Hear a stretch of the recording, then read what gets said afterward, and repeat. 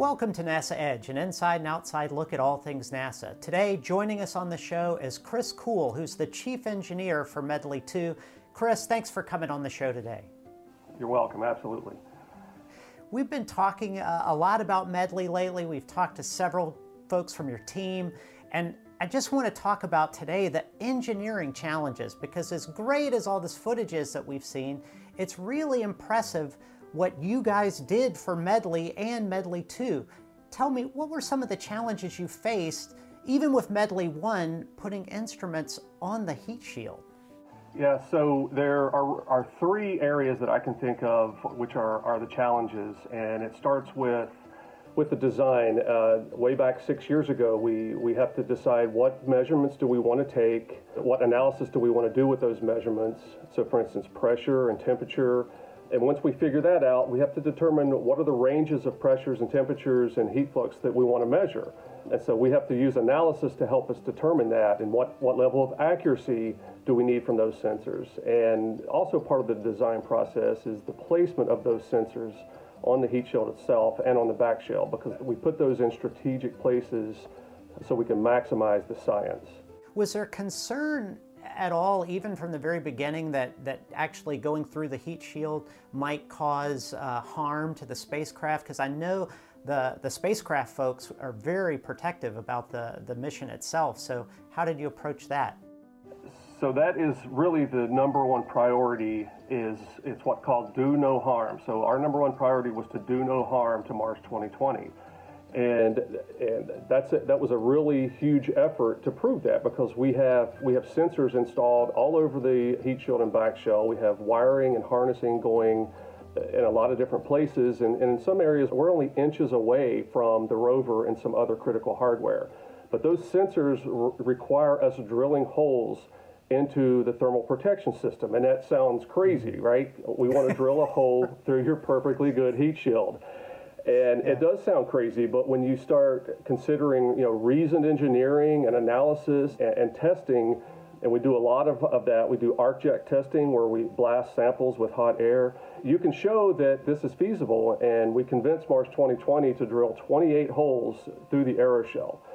18 are on the heat shield and 10 are on the back shell. Most of those are filled with the same thermal protection system that we drilled out, and it has our embedded sensors, but there are 11 of them that are through holes.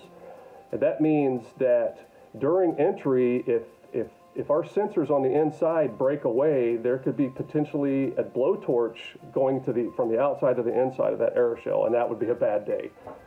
Now, I understand that when you moved from Medley 1 to Medley 2 and added these extra sensors on the back shell, you didn't just add sensors. You mentioned it earlier, there was extra wiring and all sorts of additional supporting hardware. Did that make the challenge of separation from the spacecraft even more complex, since, you basically added physical wire to the suite of instruments? That's right. So similar to Medley 1, we have to go through a pyrotechnic cable cutter. To go from the heat shield to the back shell, not just to the sensors, but that's how we get to the rest of the spaceflight system. So we communicate and get our power from the descent stage.